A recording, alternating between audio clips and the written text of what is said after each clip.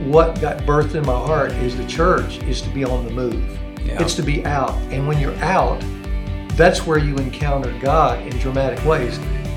Welcome to the One Cry Podcast, a nationwide call for spiritual awakening. The goal, accelerating the movement of God through sharing revival truth, stories, and reports. And now, your hosts, Bill Elliff and Kyle Reno.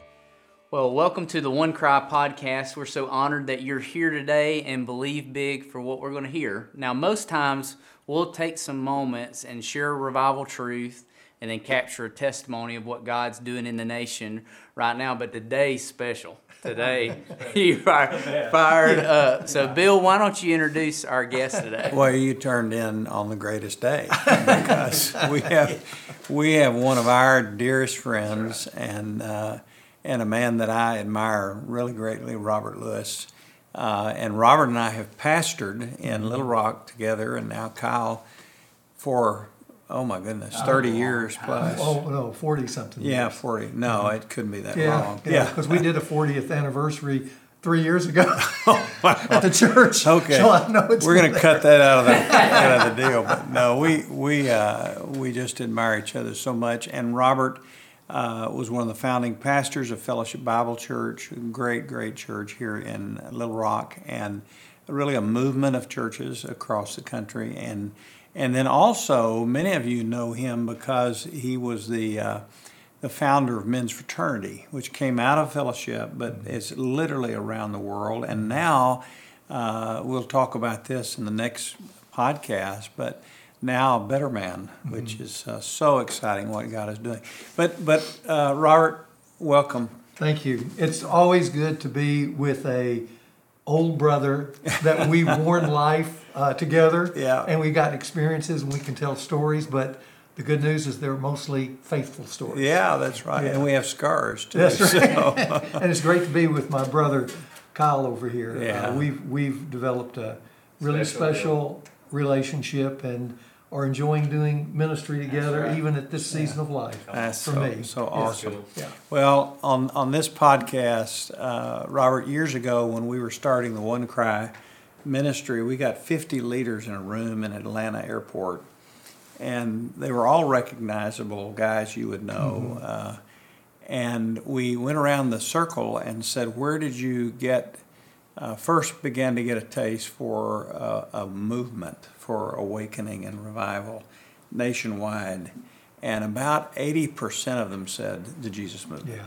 They were all in the Jesus movement. Yeah. This extraordinary phenomena that happened in 69, 70, 71, really just that whole little era right there. And you were a part of that. I was a part of that. Right. And we just want to hear your stories. Yeah, okay. I mean, just tell us what your experience was, and then we want to talk about today a little bit. Okay. So kind of give us your thumbnail of what happened in those days and just particular things that you were a part of. Well, I do think the 60s and early 70s was a turning point in our country. Some to radical ideas, some back to our founding ideals. So it was a real pivot point. Mm-hmm. And I went to college to play college football at the University of Arkansas out of a nominally oriented Christian home. My folks were on the rolls of a Methodist church. Mm-hmm. I could count on my hand the times we went. So as far as understanding Christianity or the gospel, I knew really nothing. I was basically a blank slate. So my experience with the Jesus movement is from a personal experience. I went to college in the late 60s. Revolution was everywhere. Right. There were riots. The Vietnam War was going strong. And so being there in the midst of that cultural turmoil, which is a lot like today in some ways, was kind of disorienting. And when you were a freshman in college with no faith and away from home for the first time I'd ever been away from home. Wow. So I was there. I was basically on a life raft, just drifting in this giant ocean of cultural upheaval. cultural upheaval. And that's when I was introduced to the Jesus movement, because there were a few staff members from Campus Crusade, barely 2 years into the faith themselves, that they had been trained with Campus Crusade to go on the University of Arkansas campus and share the gospel, just share the gospel. So my experience with the Jesus movement was basically having these staffers come into the athletic dorm with a local church pastor and share the gospel. First time I'd ever heard any of that, but I was so lost and really desperate. I was just desperate in spirit. I embraced Jesus. Yeah. And they had the training, the lay training, that if somebody embraced Jesus, the first thing you want to do is sit down with him, get to know him, and share the little bit you knew with him. Mm-hmm. And I think that was the genius of the Jesus movement, was lay-driven training to share the gospel and just get close to people and stabilize them in their faith. Well, you know, Bill Bright, all of us who lived in that era remember the Four Spiritual Laws tract and the Bird Book, That's little right. blue, The blue book bird. that described how to walk by the Spirit. Right. And it was so simple, but you know, it is simple. And see, that's what we miss. Yeah. We miss lay people doing simple things, but being the ones who are the applicators into culture. Yeah. And when that happens, I think revolutionary things happen. And in that day of the beginning of the Jesus movement, that was essential. That churches are singular, great teachers, and we had those preaching the gospel, were not going to reach a laity that was totally confused in this tumultuous cultural change. You know, I remember you probably went through it, but also Bill Bright developed what he called the I think it was 12 transferable concepts. That's right. So they were little booklets. And it was just basically a discipleship That's tool right. on how to walk with Christ. But, That's right. But I love the word transferable. Right.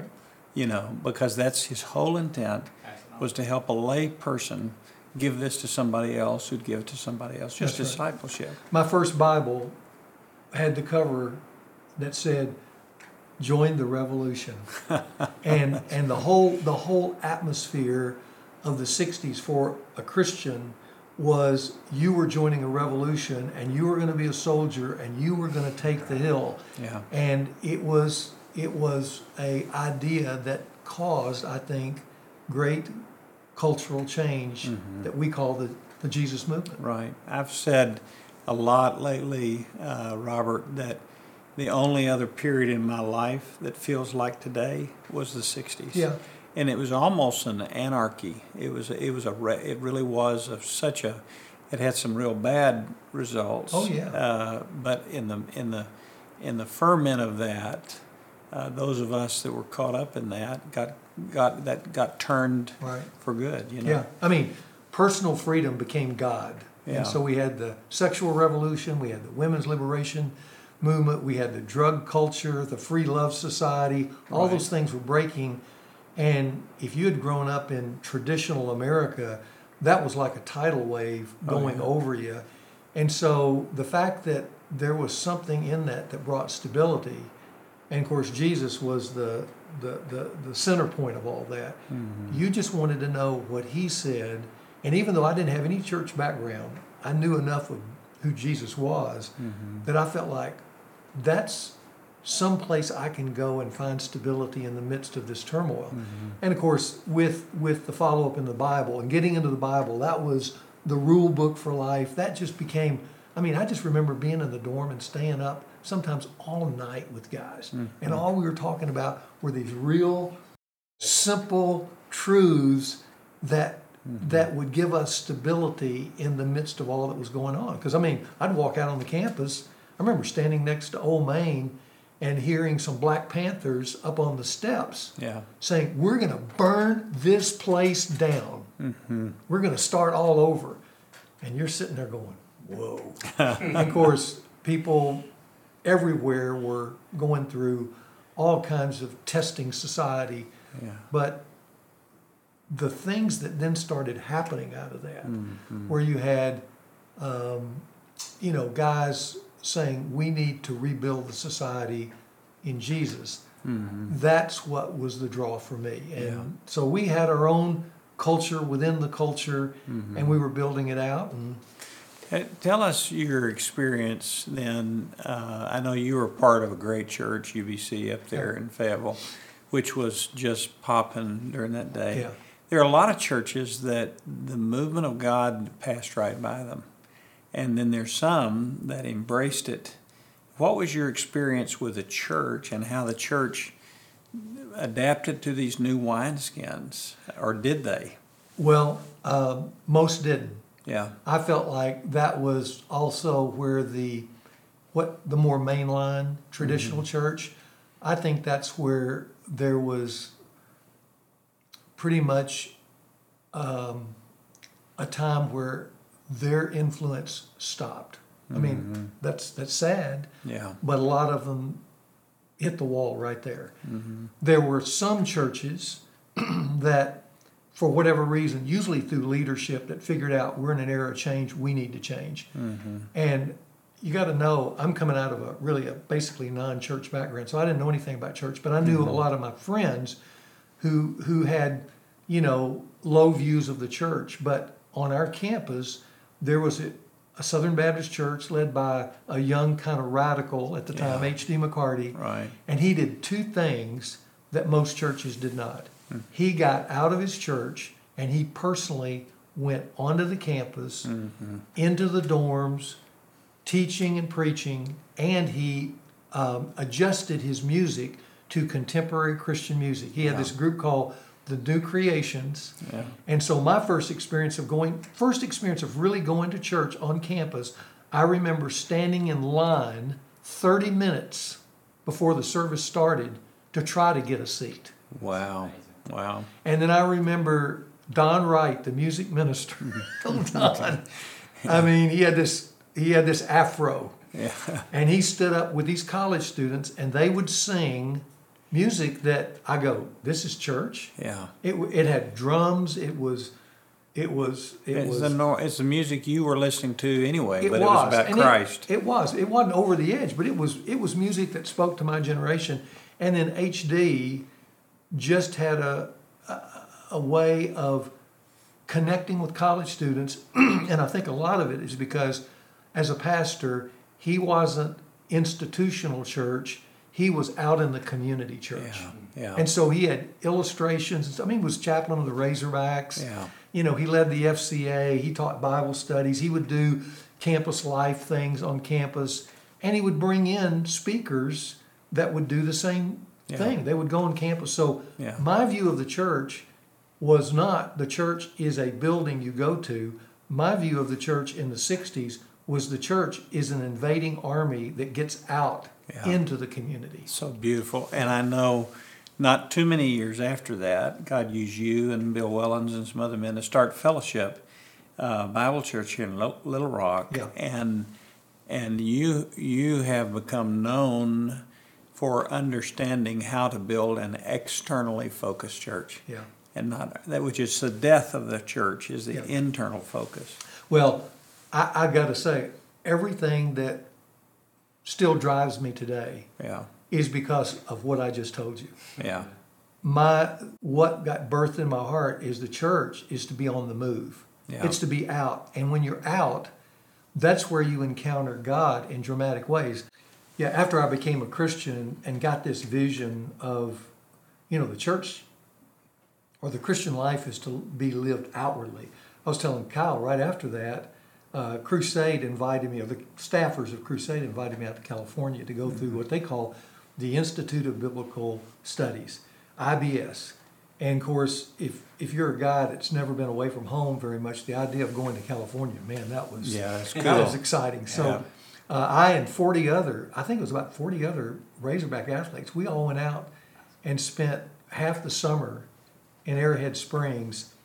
And the things that I experienced out there, because Crusade, we would do studies of the Bible at night. But during the day, we would go out and share our faith and go out on the beach, probably. Oh, man. And I remember, I told Kyle, one of my greatest memories of the Jesus Movement days, and this is right at the beginning, was we were told we were going to go to the beach, and at a certain period of time, we were to walk up and down the beach and tell people who were sunbathing and, surfing and that kind of thing, hey, there's a concert at the Santa Monica Pier. Why don't you come? It's going to be a great concert. I didn't know what the concert was going to be. I was just following orders. So we went up and down the beach doing that. And so by 1 o'clock, there were like 10,000 people gathered around the Santa Monica Pier. And there was a group on the stage on the pier who had real long stringy hair, banjos and guitars and stuff like that. And I was going, man, this is going to be exciting. So I'm standing out in the crowd, and they started singing. And I kid you not, it was like the Spirit of God came right out of heaven on top of these guys. Yeah. And they were one of the first contemporary music groups called Love Song. Yeah. Chuck Girard Yeah. was the lead singer. Their harmonies were just incredible. But they were saying, they were singing about lending a hand to others to invite Jesus to come with them. And I'm part of this movement. I'm looking around and thousands of people are there and they're singing this stuff, and it's just heavenly harmonies. And they finish, and this kind of semi-balding 40-year-old man stands up, opens the Bible and starts teaching. It's crystal clear. It's practical. It's centered on following Jesus. And at the end of that time, I'm sitting there going, this is incredible. He says, if you'd like to follow Jesus, it's right now. He said, come into the ocean and be baptized. And in the next 3 hours, thousands of people were in the ocean, and Chuck was asking us to baptize them. So we're out. I mean, there are people being baptized everywhere, and I was going, this is the movement I want to join. Yeah. I mean, it was like, you think back in Jesus' day when Jesus asked those early disciples to follow him, and the next thing they know, they're on a hillside with 15,000 people, and Jesus, I felt like I was there. Yeah. So that experience, and then the next week I went to the First Calvary Chapel Nice. and listened to Chuck Smith preach, That's and all this was just brand new. And then I remember going to back to the dorms at Arrowhead Springs, and they said, hey, you need to come down with us. There's a guy down at San Bernardino High School. He's preaching in a park right outside San Bernardino High School. And I've heard he's great. So, hey, we had the day off, so we went down there. There were several hundred people down there, and it was Hal Lindsey teaching the late great planet Earth. Oh, man. Yeah, Christ is coming. I mean, and I was sitting there going, wow, this is great. So anyway, those early days, and all of us were wanting to learn the Bible. I met people from all over America. Like I said, there was like 1,500 kids from everywhere, from Yale to, San Diego State to Kansas State, and we got to know each other, and everybody was wanting to follow Jesus. But we were all babies. Yeah. But babies together with those kind of experiences, it just births something in your spirit that this is what the kingdom is about. And as you know, Bill, as I was telling Kyle here, that same spirit, even coming over here thinking we're going to talk some about that, still resonates in me because I don't want to be sitting away, locked behind a church campus, not impacting the community. Yeah. I want to be doing what we were doing even Tuesday, where there's hundreds of guys in a room. Yeah. There are round tables, some of which, have not really heard anything about the Bible or manhood and stuff, but they've got guys sitting around and they're talking about stuff that deals directly with where they're living. Yeah. Yeah. And you just can feel the energy, and I go, this is where the kingdom lives. It's interesting the things you've mentioned here. Obviously the dynamic of those days, the manifest presence of Christ was very almost atmospheric, and I was in so many environments just like that it was just electric. It was like nothing you'd ever been to before, and. We often talk about revival as the extraordinary movement of the Spirit of God that produces extraordinary results. Right. But then these components of simple training that equipped people to be a part of a multiplication process. That's right. of opening up the wineskins so that we're open to new music, new forms, and then taking it to the streets. Yeah. I mean, just taking it to the streets. And there was a good song there, "Taking It to the Streets." Oh yeah, in the yeah, it was 60s. great, yeah. I had bell bottoms. My favorite outfit was bell bottoms, I know you need blue pictures to pop up blue right suede now. shoes, and I had a big leather, necklace Necklace with with a cross. with a cross, wooden cross that I'd made. You know, Yeah. that was Oh, so yeah. ugly. Oh, yeah. And but we were just going out everywhere we Yeah. could to tell people about Jesus Christ, and that. And that's the explosive power. You know, Jonathan Edwards says that in times of revival, the work of God is accelerated. It's just like God puts the pedal to the metal and shows us this is what the church should be and our job is. And when you look at right now, maybe we can kind of close here, Robert. When you look at right now, do you see any signs of this, or what do you think people are longing for? Yeah. Well, I think, Bill, you've studied prayer movements and stuff, so you see cycles in history. Yeah. And I do think you look in the Old Testament and you see cycles in Israel's history of being,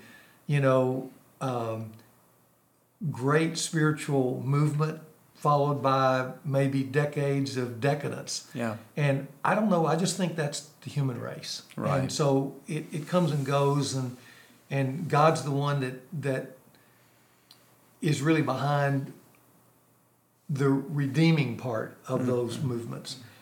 I feel like what we've lived through is we're seeing some of that change happen again, where you're in a place where it's revolutionary. God took advantage of that revolutionary time where man was choosing freedom over responsibility. Decadence, I don't know if they thought it was decadence, they thought it was idealism over kingdom submission. Yeah. And yet he started that movement, that Jesus movement, to help stabilize and redeem the wheels coming off. Wow. And then we went through a time where things seemed to stabilize. You had the birth out of the Jesus movement of what I call the church movement, the mega church movement, because there weren't churches that were huge in our day. Right. In the 60s and 70s. I think one of the largest churches in America in the 70s had 2,000 people. Right. And now those are being birthed almost every week. Yeah. But I think what we've witnessed is the last 15, 20 years, the church slowing down more into a more church-centric, traditional movement. These churches that were just 20 years ago revolutionary Radical. are back kind of stuck, and we realize people aren't sharing their faith. I mean, I talk to people all the time, people aren't sharing their faith. And I go, yeah, I remember when I first became a Christian, people weren't sharing their faith. But then all of a sudden they did. So I feel like we're in another potential cycle of a second Jesus movement in our day. Yeah. And I think it's going to play out the same way. God is going to raise up revolutionary leaders. I think they'll be different than in our day, that'll spark guys. Right now, I think a lot of the church conferences, church programs, and I know the guys leading all the big ones, but I feel like we're trying to use tactics to create the fire. Right. Never works. And it just doesn't work. never- I mean, it might make the church a little more efficient Slicker, and those yeah. kind of things, but I think we need to be begging God for the fact that people recover this ardent belief that Jesus is enough. Yeah. He's enough. Yeah. And then begin to be courageous in standing up for what the Bible says, even though the culture is going to look at it like, that's crazy. But we're really back to radical personal freedom and idealism versus biblical responsibility to Jesus. And I go, let's create courageous men and women who believe that and create communities, however they look. And they're probably going to look different. They're probably not going to be mega churches, but they're going to look different. But let's create radical communities of followers, and that will ignite another movement of God, I think. Yeah. And I say that with God's going to have to do it, but I'm just saying from my viewpoint, it was being radical, I just want to say to this generation, join the revolution. Amen. Get on the bus. Get on the love bus, Let's man. join the revolution. Yeah. I just watching. I've told Bill this several times. Everybody that has spiritually impacted and influenced my life, from the person preaching the gospel when I came to know Christ, the guy to disciple me, learning from you, patterns of prayer, passion for prayer, reaching a generation of men. Every one of you guys were shaped in the Jesus movement. I didn't even know it. You have lived and led Yeah. 40 plus years Yeah. from what God did in that moment. And I've said this a bunch of times. My greatest fear is for me included, is the next generations of leaders that are going to lead the Christian faith that have never been in the fire, that have never been in the presence of God. And I was blessed to be in a little R revival when I came to know Christ, and have been close to men that have, almost like Joshua with Moses, that, I've been close enough to God's presence that it's helped shape and fashion me. And we desperately need men of God, specifically future pastors, to be shaped in God's presence and in a real move that's on the edge to lead us into the future. Well, I'd say this kind of as a final observation. I think looking back at the 60s, there was a cultural fire first that helped ignite a spiritual fire. I agree with that. And yeah. I mean, because you wake up when one day you're not sure if we even believe in America Or you're going to today, survive. or it's going to survive, or Yeah. what we're turning into is something that's going to be a monster from the original city on the hill. And because I think of our founding fathers, they were thinking they were going to help. I remember being up in Plymouth, they were going to introduce the millennial kingdom. I mean, they thought they were really going to change the world. And so they came out of a colonial fire in Britain. So I think the 60s created a fire that then ignited a spiritual fire. So I think today, where I have hope, because I know He's gonna do something powerful, but I think we are moving into another cultural fire that might help ignite the kind of spiritual fire that we are hoping for. Boy, that's what we long for, isn't it? Yeah. And it's happened every 30 to 60 years in American history. Yeah. We've had a nationwide movement, and the 1970s were 50 years ago. Yeah. So here we Yeah. go. It's time. It's time. It's Yeah. time. It's past Robert, time. lead us in a word of prayer for that, Okay. would you? All right. Well, thank you, guys.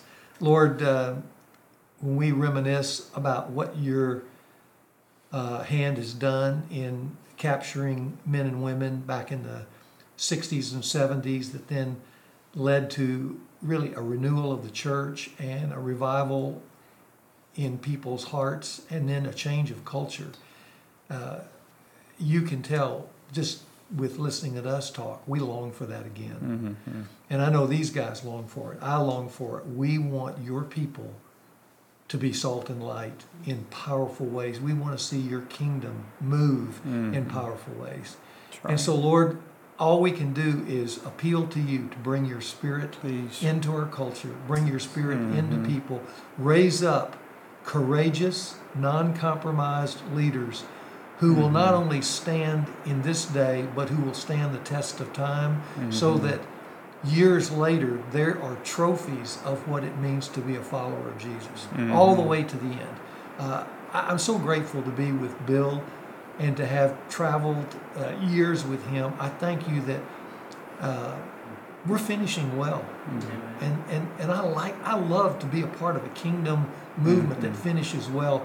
So would you raise up with young men like Kyle, That's right. men who will stand in this day and preach boldly your word, and would you also give Kyle and others the grace to go through this day into the next day faithfully. That's right. So, Lord, thank you for the time we've had just to reminisce on your glory. Your glory is where we want to be, and we thank you for it in Jesus' name. Amen.